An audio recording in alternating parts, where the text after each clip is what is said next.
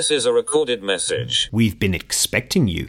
If you found this podcast, you have accepted your mission to do whatever it takes to get the public sector to respond to the climate emergency. To protect the identity of the Environmental Public Sector Syndicate, or EPSS, this podcast is voiced by an actor. You can call me Ethan.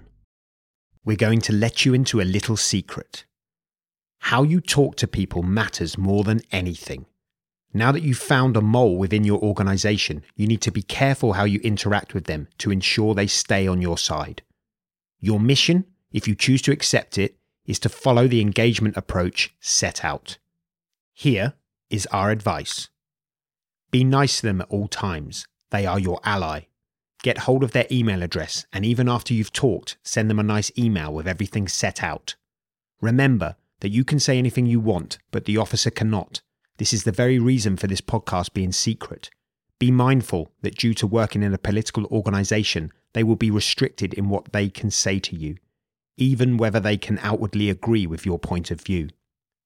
Share with them all your ideas. Don't be disillusioned into thinking that they are not listening.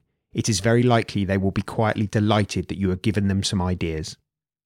Provide data, reference legislation, etc.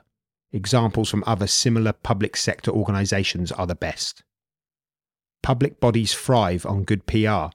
Show how that organisation could either be the first to do something or where they could be shamed into being late to the party. Remember, your ideas may not feature in a future report or programme.